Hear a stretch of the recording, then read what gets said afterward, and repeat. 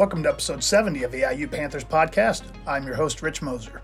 Today we visit with former Eastern Illinois running back Ron Jordan. Jordan played football for the Panthers in the late 2000s and talks about how those experiences as a member of the EIU football team helped shape his career as an entrepreneur. He currently runs Jordan Hospitality and was recently featured in Inside Indiana Business magazine about his franchise opportunities with the Donato's Pizza restaurants. We explore several topics, including how he got into the food business on today's episode. We are now in Season 2 of EIU Panthers podcast.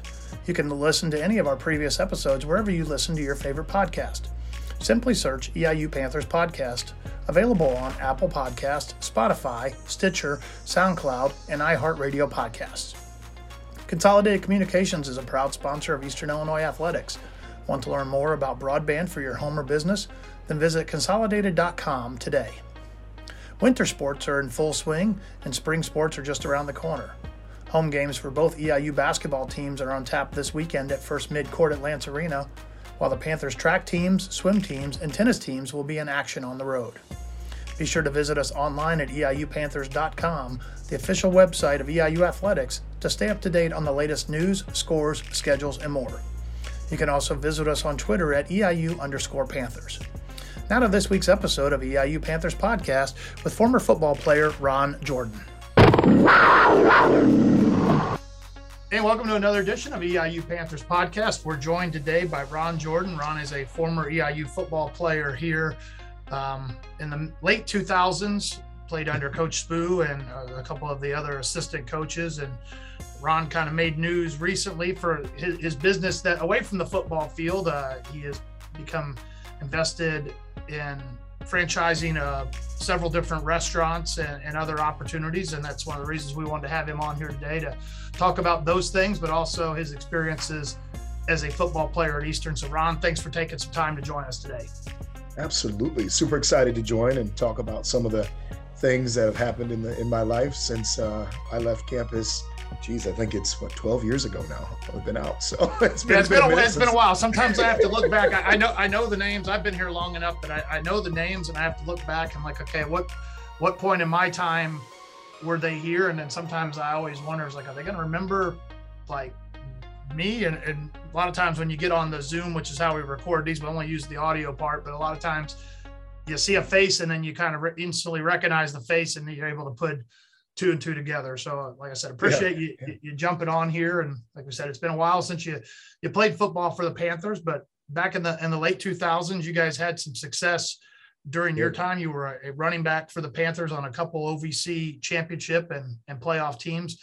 I guess just quickly take us back to that time. Maybe you're from Ohio originally. So I guess the first question is what attracted you to come to Eastern as a young college football player? So I have a funny story about, my recruiting and initiatives there at Eastern. Anybody that knows the late, great Coach Spoo knows that he was an old school guy and, didn't do much in terms of technology and things like that when I was there. But I ended up actually being recruited very late in the process for the class of 2006. And I got recruited because I sent my recruiting film, my DVD at the time, which for some kids that are probably listening to this on campus, they're like, what, a DVD? Yeah. Like, we have Huddle and everything else like that. Yeah. Well, we didn't have that then. So I sent a DVD direct to Coach Spoo. He accidentally stumbled upon it through his mail, somehow got from his admin to his desk, put it into his computer, and actually got to see me. And back then, Coach Spoo was heavily involved in coaching the running backs. Really liked what I had to offer. I think they had a late drop in terms of our class coming in, a couple late drops. Had some spots open and offered me a scholarship when I came to town right before the signing period. My official visit date, which was my first visit in general, was the last weekend of January, leading up to signing day. Back then we had this traditional signing day, the first week of February, first Tuesday of February. So that was my story. That's how I ended up at Eastern. Was super excited because I didn't have a ton of offers coming out. I was undersized guy, though I was fast. Didn't get a lot of looks from a lot of major schools, got a lot of preferred walk-on opportunities, but, I wanted a scholarship and Coach Bob Spoo gave me that opportunity. So it was really cool that I got to do that, got to campus and really learned a ton, grew, and it's kind of molded and shaped the foundation that I've built my business on today. All all those times I spent there in Charleston and Mattoon and doing some fun stuff while I was in school was essential to what I do day to day now. Now you talked about the fact that you're undersized, and from a running back perspective, you are. I think we had you listed maybe at 5'10", and I don't know if that's accurate or not. Back then, not even close to accurate, Rich. Not even close. But that may be the generous height that we give you. But I know yes. Running back is a speed position as well. We've got a running back on our team right now that is probably very similar to you, and the very quick, very shifty, but a smaller guy that kind of can play more of a versatile out of the backfield type thing. When you came in, you had some big power backs. They had Ademola Adeniji, who is a big power back that would run through the middle. So did they kind of feel that your role would be to complement him and kind of, have that inside outside type of attack? Well, it's funny because I actually came in the senior season of Vincent Webb, who just got recently inducted into UAll's Hall of Fame. So V. Webb was the granddaddy in the room at the time, and the starter coming off of I think he had like a 1,500 or 1,600 yard season prior to that when they made a deep run in the playoffs. So he was the one that was kind of the leader in the clubhouse. He was the one that was kind of setting forth the agenda for the group. And it's funny because this is actually I don't have many regrets, but this is one I had. Is at the time I was brought in for my speed. I was a 4.29 40 guy. I was 185 pounds soaking wet, and I was 5'6" on a good day, not anywhere near 5'10", right? But what was cool is I came into a running back room where there was Ademola Adeniji, there was Norris Smith Jr., who was a big 230-pound back. We had Travaris Best, who was a smaller, shiftier guy like myself. We had me. We had Lawrence Cannon, who had transferred in. We had quite a few guys that were in that room, so it was very crowded. And it was actually funny because Coach Spoo wanted to get the ball in my hand, and it was me and I believe John Gadsden, who were both 2006 entries that came in that with high speed and decent hands. And they gave me an opportunity during camp, the first day of camp, to actually be a wide receiver, kind of like Adam Kessler was. I don't know if you remember Adam. Yep. But Adam and I were very similar in size. I was a lot faster than Adam, but he might be remiss to admit that. But I was a little faster than Adam. But they wanted me to be wide receiver, and I was hell-bent on doing my own thing, being a running back, and I stuck to it. But in hindsight, getting the ball in my hand probably would have been a better opportunity. So that was some of that. So coming into it, yes, we were going to be compliments to some of the power backs that we had, but they really saw me in a slot position. At that time, Munoz was our offensive coordinator. And during that period of time, it was the inside run and spread it out, throw it around the yard. We had Mike Donato at quarterback, and then Cole Stinson had come in my freshman year as well. And we were throwing it around like crazy in addition to running it. So they wanted to try to get me out in space, and me being bullheaded like I was at that time, which was a lesson that I learned at Eastern, is to sometimes let the game come to you rather than trying to force it yourself. I wanted to stay in that running back room. So then I ended up actually planning to redshirt. They put me on that path. I had a decent camp, but I went into the season redshirting to the U of I game. And I think you remember that U of I game, we came out of that battered and bruised like nobody's business. We lost Clint Sellers for the season. I think Lucius got hurt during that game. I want to say Tristan Burge got hurt during that game. And it was just a challenge. And then we had, I believe it was Illinois State the following weekend, and I was at home for the weekend. It was Labor Day weekend. And that very Monday, I got called into the office to burn my red shirt, to travel to Sanford at the time to become a special teams guy. So now I became a return specialist. And that's kind of how I got my playing time initially, was, getting on the field from, some mop-up time my freshman year during with being a running back, and then mainly the focus in kick return, punt. I was a gunner, and kickoff as a kickoff down the field specialist. And then into my sophomore season, there were some injuries, and I got a great opportunity, and I did great in Indiana State. I had a couple of carries, 81 yards and a touchdown. And then after that game, I was kind of splitting time, me and Mola, and we went into SEMO. I had a great game, 116 yards rushing. Mola got to score because I didn't finish the plays. So that was the big thing I remember. But then I got hurt. I had a high ankle sprain, and that kept me out the next 4 weeks. And from there, I just had a bunch of injuries, leading up to when I left. So that was kind of my time at Eastern. But what I did learn was what I could do off the field to produce the same type of production I expected on the field. And that's kind of what's carried me into my current position today. So a lot of discipline I learned early on with those early mornings and late nights over there at O'Brien Field, so O'Brien Stadium.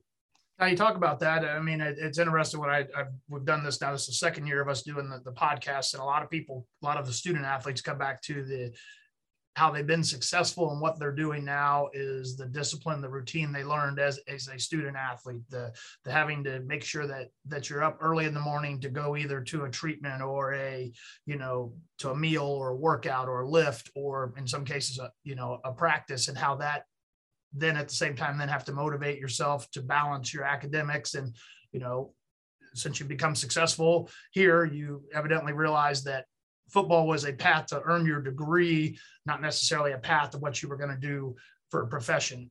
So I guess, how did those lessons, I guess, that you learned there kind of then carry over to some of the things that you did post EIU? Yeah. I will tell you, I had a very rude awakening at Eastern, right? I have a big family, so I was super homesick, and it was really tough for me in my first semester being away from home. And even in my second semester it was. But I'll tell you, I coped with that by going out, having a good time, and partying Monday through Sunday, right? And you know how it can be at Eastern. It can be a good time, right? And that's not the lesson that we want to learn. But I got in a bit of a pinch, and I had some classes I dropped, and in order not to fail some of those courses. I think it was macroeconomics at the time that I dropped, which was, right in the middle of the semester, dropped me down to 12 credit hours, put me in a tough spot. I tried to take on a bunch, and I shouldn't have early on. But what it taught me was I need to take it serious. I need to get serious. I had to go to summer school after my freshman year. And it was after that point in time when I believe the athletic department made a major investment in the Student Athlete Academic Center that's right there connected to Lance. Yep. I don't know if it's still there or not, but I know at the time, I don't know if you remember that, but that was, when they constructed that whole thing. And, it was Miss Cindy that really, gave me I don't know if Cindy's still there or not. I haven't. Okay. So Miss Cindy was the one that told me, her and Gabe Pullman, I think was his name at the time, who are our academic advisors. I'm really good with names, if you can tell, from back in the day. Don't quiz me on anybody I've met recently, but from then I can remember everybody's name. But they told me, like, Ron, you need to get it together. You need to figure out what you want to do. I was undeclared. I thought I had, it all figured out. And it turned on for me. The light did after that summer school session, when I was like, okay, I got to start to take this serious. I'm not going to play in the league. I'm not going to be a guy that's going to go and do more things from an athletic perspective. So let's get an understanding of what we want. And it was really between my sophomore and junior year when the light turned on, especially. It turned on initially, but I was still undeclared. I went and then I got some advice from the older running back group. So from Vincent Webb and from Norris Smith, they told me, Ron, get your gen eds knocked out. Travaris told me the same thing. Figure all those out. Front load your schedule with those the first 2 years so you can still get an understanding of what your major is going to be. Then got an understanding of all of that. Figured out after like 9 different avenues that I was going to be a corporate comm major.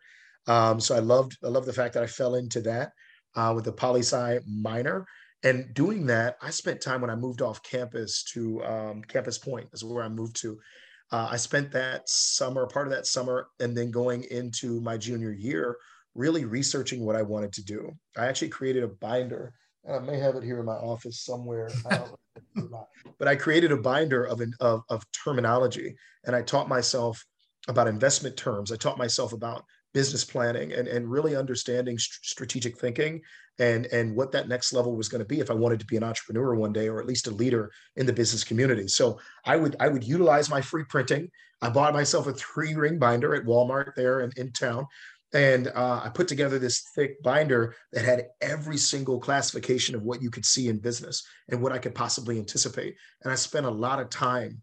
I reduced the partying I was doing. I had a girlfriend that went to a school in Ohio, so I spent time traveling back and forth there and really, really honing in on what my plan was. And I created probably 4 or 5 business plans while I was in college of things I wanted to launch eventually. None of them I'm doing today, but it taught me early on how to accept, a drill that we used to do, which is called sudden change, and getting an understanding of what that part looks like, and really coming up with a plan. Because a lot of times, student athletes and kids in general, they think they have so much time, right? I'm one of those guys who'll tell you, that time you think you have when you're 18, 19 years old quickly becomes 34 and 4 kids and a wife later. And that's where I'm at today, where I feel like I was just on Eastern's campus walking around, with a 6-pack shirtless, right? I can't do that today. I got the dad bod I'm sporting right now, but I will tell you, how different it is in 14 years of time for me, from the day I set foot on campus to where I'm at today. So I think the transition period for me was really between that junior year and sophomore year, getting that understanding, getting serious about my craft, really reaching out to some alumni. Bob Glover was an alumni I reached out to, who worked at Cardinal Health, getting an understanding of his career path and his ascension to the vice president of health systems at Cardinal Health at the time, getting to meet him and many other people within that strategic organization, and learning how I could increase my who you know versus what I knew, because a lot of that is the mistake that we make. So once I did that, that's kind of the initial snowball that started rolling into where I'm at today. So that was the place I found that foundation, was there on campus. Now, interesting that you mentioned that you put together 4 or 5 business plans. As you mentioned, none of them what you're doing today. So we'll get to kind of what you're doing today here in just a minute. But you didn't get from step A to step B. There was a couple steps in between. Yeah. Graduated from college. You need that first job. I know you kind of went in, you worked in corporate communications and you worked for banks doing sales. What was that experience like? And how did that maybe then prepare you to kind of get an understanding of where you guys are at now with what you're doing financially? It's funny you ask that, because I think everything in life is super intentional, right? And I think decisions that you make as an individual and decisions that are made because of the decisions you make, so the results that they're creating, are all intentional and they have a strategic purpose. So for me, I worked at JP Morgan Chase right out of college. I was a personal banker, was making decent money, and I was excited. I was happy, but I had these grandiose aspirations of being an executive. And I've always been in the school of thought, if you work really, really hard and you bust your butt, you get to a certain point, you can ascend quickly. Well, corporate America reminds you fast that that's not always true, right? This is not the sport of football. This is life, and there's a process for everything. I learned at Chase, when I reached out, I didn't know I was doing something wrong, but it was about a year in. I sent an email at the time to Ryan McInerney. Ryan McInerney went on to run Visa. He was a crazy successful young executive. He was 34 or 5, I think, at the time, same age I am, right around here.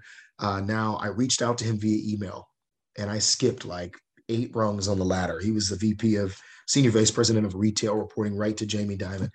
And I realized I made a lot of people upset when I created some waves. I just wanted I was going to propose to my wife. I wanted to sit down, bend the guy's ear, talk to him about his career path and get an understanding of how he got there, because that's how we did it in football, right? Yeah. We sat down with coaches and families and teammates, and we understood how you got to where you were. Well, I quickly learned, after I got slapped on the hand 6 different ways, that corporate America might not be the place for me. This whole conventional process of being a number versus a person was tough for me to digest. And my first thought was, I got to get to medical. And I did. Bob Glover, he's an alumni there. Bob helped me out in terms of getting externships and in front of people. And I honestly called the recruiter so much at Cardinal Health, I think she just got so tired of me, she decided to give me a job. She was like, Ron, golly, you call me every day. So here, just come in and get a job. So I was selling medical technology for them for 2 years until they got rid of our product. And then I transitioned over to device sales for the anesthesia space at GE Healthcare for 5 years.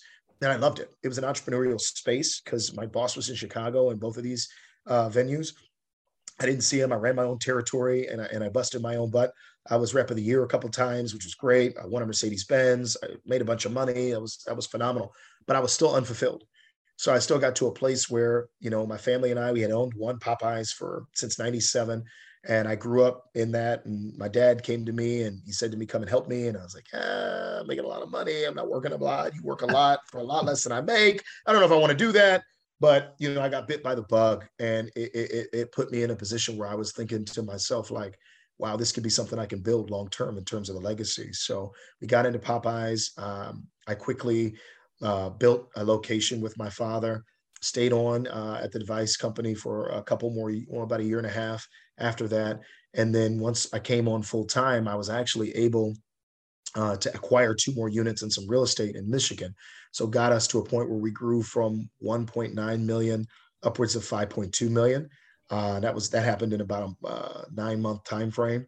Then I bought another unit in Michigan in its real estate, turned around, built another unit at Ohio State and got to just under 10 million. So that happened in about 24 months time, which is very quickly to scale that large.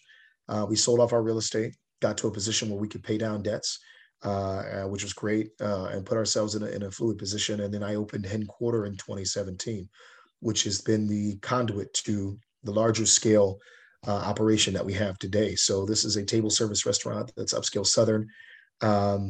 We specialize in whiskeys, bourbons. We have 180 whiskeys and bourbons, 700 bottles of wine. We're a 3-time award-winning wine location through Wine Spectator. And we put all that together, and that got me an opportunity to be in front of a ton of people. And then when I got in front of the right people, I joined some boards, some nonprofit boards, one of them being the Ohio Restaurant Association. I'm currently on 3 boards today. Those 3 boards are all unpaid boards, which, it's a different conversation for a different day, Rich, but you got to take your lumps before you get to the paid ones. So we're doing that now. And part of the ORA, I asked that question about, because I had sold my Popeyes before COVID started. And I was itching to get back into the quick service lifestyle because it's very consistent and it's a little different than table service.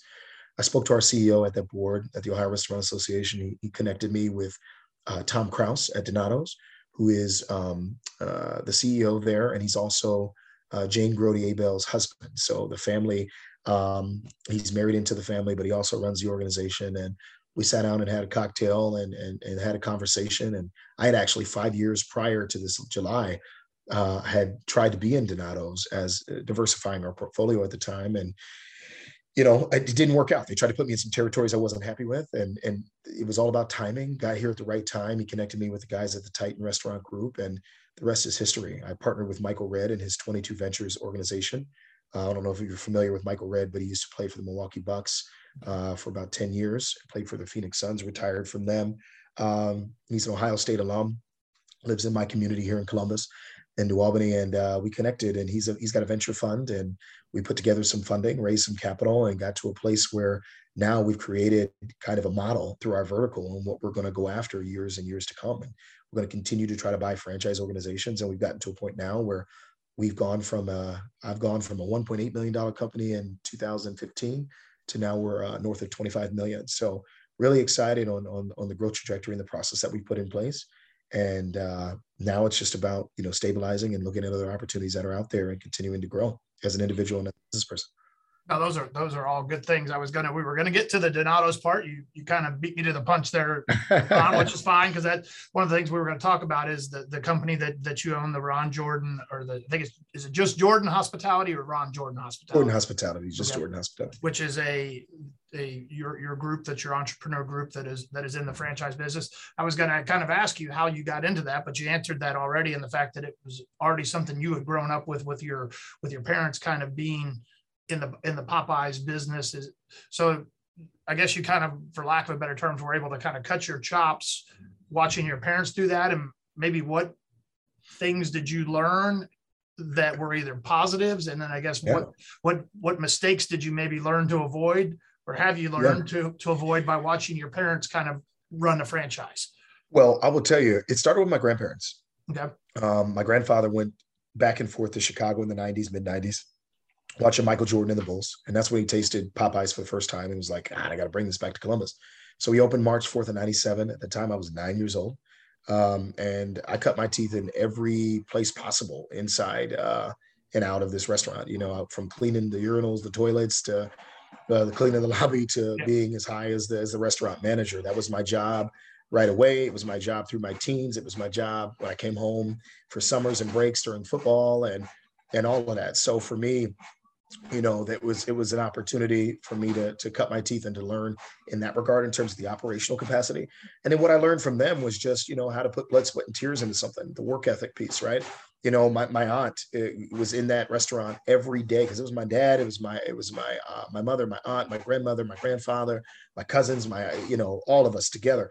And what we learned was, the real purpose of passion and work ethic. And if you put it into place, the rest will work out, right? And it was funny because though I may seem like someone who inherited a business and got to that third generation space, I actually turned us into a business. That was my thing. We were mom and pop for a long time where we were running it, where the entire staff was family, for the most part.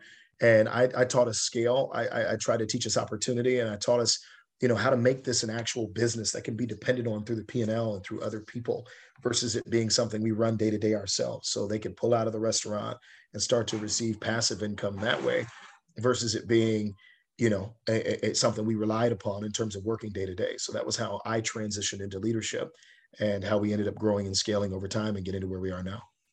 Now, the business that you kind of have that drew my attention, it was on your LinkedIn profile as you became a multiple location franchise owner for Donato's Pizza. And Donato's, it's not really to Illinois yet. I'm guessing maybe you're hoping that eventually it'll do that. It's kind of it looks like it's mainly an Ohio thing. And I think your franchises, if I read correctly, you're the one that is slowly branching them in to Indiana to try to start to get out of that just local space and try to be more regionalized.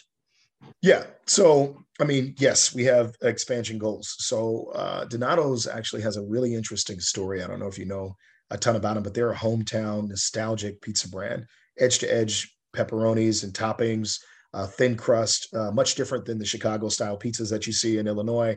For me, I love it. It is something I've grown up with. The nostalgia with the brand is insane, right? It's from every birthday party to pizza party as a kid growing up. Donato's was the thing. Like that was what you ordered. The Grody family started this brand in 1963. And then actually, I think it was in 99 when they sold to McDonald's at the time for growth and scale. McDonald's was on a buying spree. I don't know if you know much about what was going on in the news during that time with restaurants, but McDonald's bought Boston Market. They bought into Chipotle. They bought Donato's, and then they were growing these units and scaling them all over the place. Well, they quickly learned that they didn't want to be in the pizza business, and the family then bought it back in 2003. So there were a lot more locations nationwide when it was being run by McDonald's, but the family had to close a lot because they weren't the right locations. They were 5,000 square foot boxes. They didn't make a lot of sense in terms of the long-term plan. They had to re-strategize and rethink things. And that's when Jim, Jane, and Tom got together, figured out the secret sauce in terms of reorganizing, closing units that needed to be closed and putting themselves in a scenario where they could reinvest in the brand and get to a certain point. So when they bought it back in 2003, even in Indiana, there were 32 locations. We got 21 today. So yeah, there's a total different ballgame. But what I know now buying the market is that I have an opportunity to get back to 32, right? Yeah. The scalability. I have an opportunity to go toward Fort Wayne, to go places like Kokomo, down to Bloomington. I have opportunities to go further west into central Illinois, which is part of my goal, to eventually be in a place like a Charleston or Champaign or Rantoul, places that are in East Central Illinois, all over the place. That'll be our goal, is to continue to grow the brand through the Midwest and what we know best. Donato's does great in small towns because it is an absolute community feel. We love the grassroots approach that the family has taken over time and reinvesting in the communities we serve. So that's part of it. So yeah, that's kind of our strategy now. And then looking at other acquisition targets that are within the brand. So people that come up, that are either retiring or moving on, we want to be that person that's capitalized enough to get in there and buy those locations from that person or people and put ourselves in a position where we're growing a ton with the brand. We're their largest traditional franchise partner. Their largest partner in general is Red Robin. Okay. Red Robin has 199 locations, I think, with them, if I'm not mistaken on that number, all west of the Mississippi. So for us, we don't want to compete with that, right? Yeah. We want to get to a space where we're just growing with scale as their traditional partner and continuing to invest in the brand and in places that we know and we love. Now, on your kind of, as we're getting ready, close to wrapping up here, once again, I do appreciate your time, Ron. Yeah. As you kind of list yourself on the Jordan Hospitality Group as kind of a foodie. And for people that don't understand what a foodie is, it's somebody that loves food, loves drink. You talked a little bit about hen quarter or hen and quarter. I'm not sure if I'm saying that's correctly, but that's your traditional sit down restaurant that is part of your corporation there. Is that one that you kind of started out of a passion of love of being a foodie? And is that kind of the one that, because the Donato's, why it's great pizza, that's not a foodie thing. That's hey, I'm going to go grab pizza like you mentioned for the birthday party and stuff like that. Right. So is the hen and quarter, is that more of that passionate one that drives into that sense of a foodie that you feel like you have? Well, it's funny you say that because I think my passion in general isn't food, it's people. I Okay. mean, a lot of times people get the misconception that we're in the food business. No, food is my medium, but we're in the people business, right? So for me, that's my passion truly. But to answer your question, I have a group out of DC that I'm affiliated with, Thompson Hospitality, who own that brand already. We Okay. licensed from them, but I totally changed everything. So yes, this was my ideation of what I thought a beautiful restaurant experience would be, from the art we've picked out on the walls to the way we designed it to the nostalgic music that we play on a regular basis and some of the curation of the menu and the drinks that we've combined. It's all kind of my vision of what I think a great night out should be. And yes, that's where the passion definitely comes from. And that's what's put us on this stage today, to get the opportunities that we've been afforded, is people being able to dine there and just seeing what we've been able to create.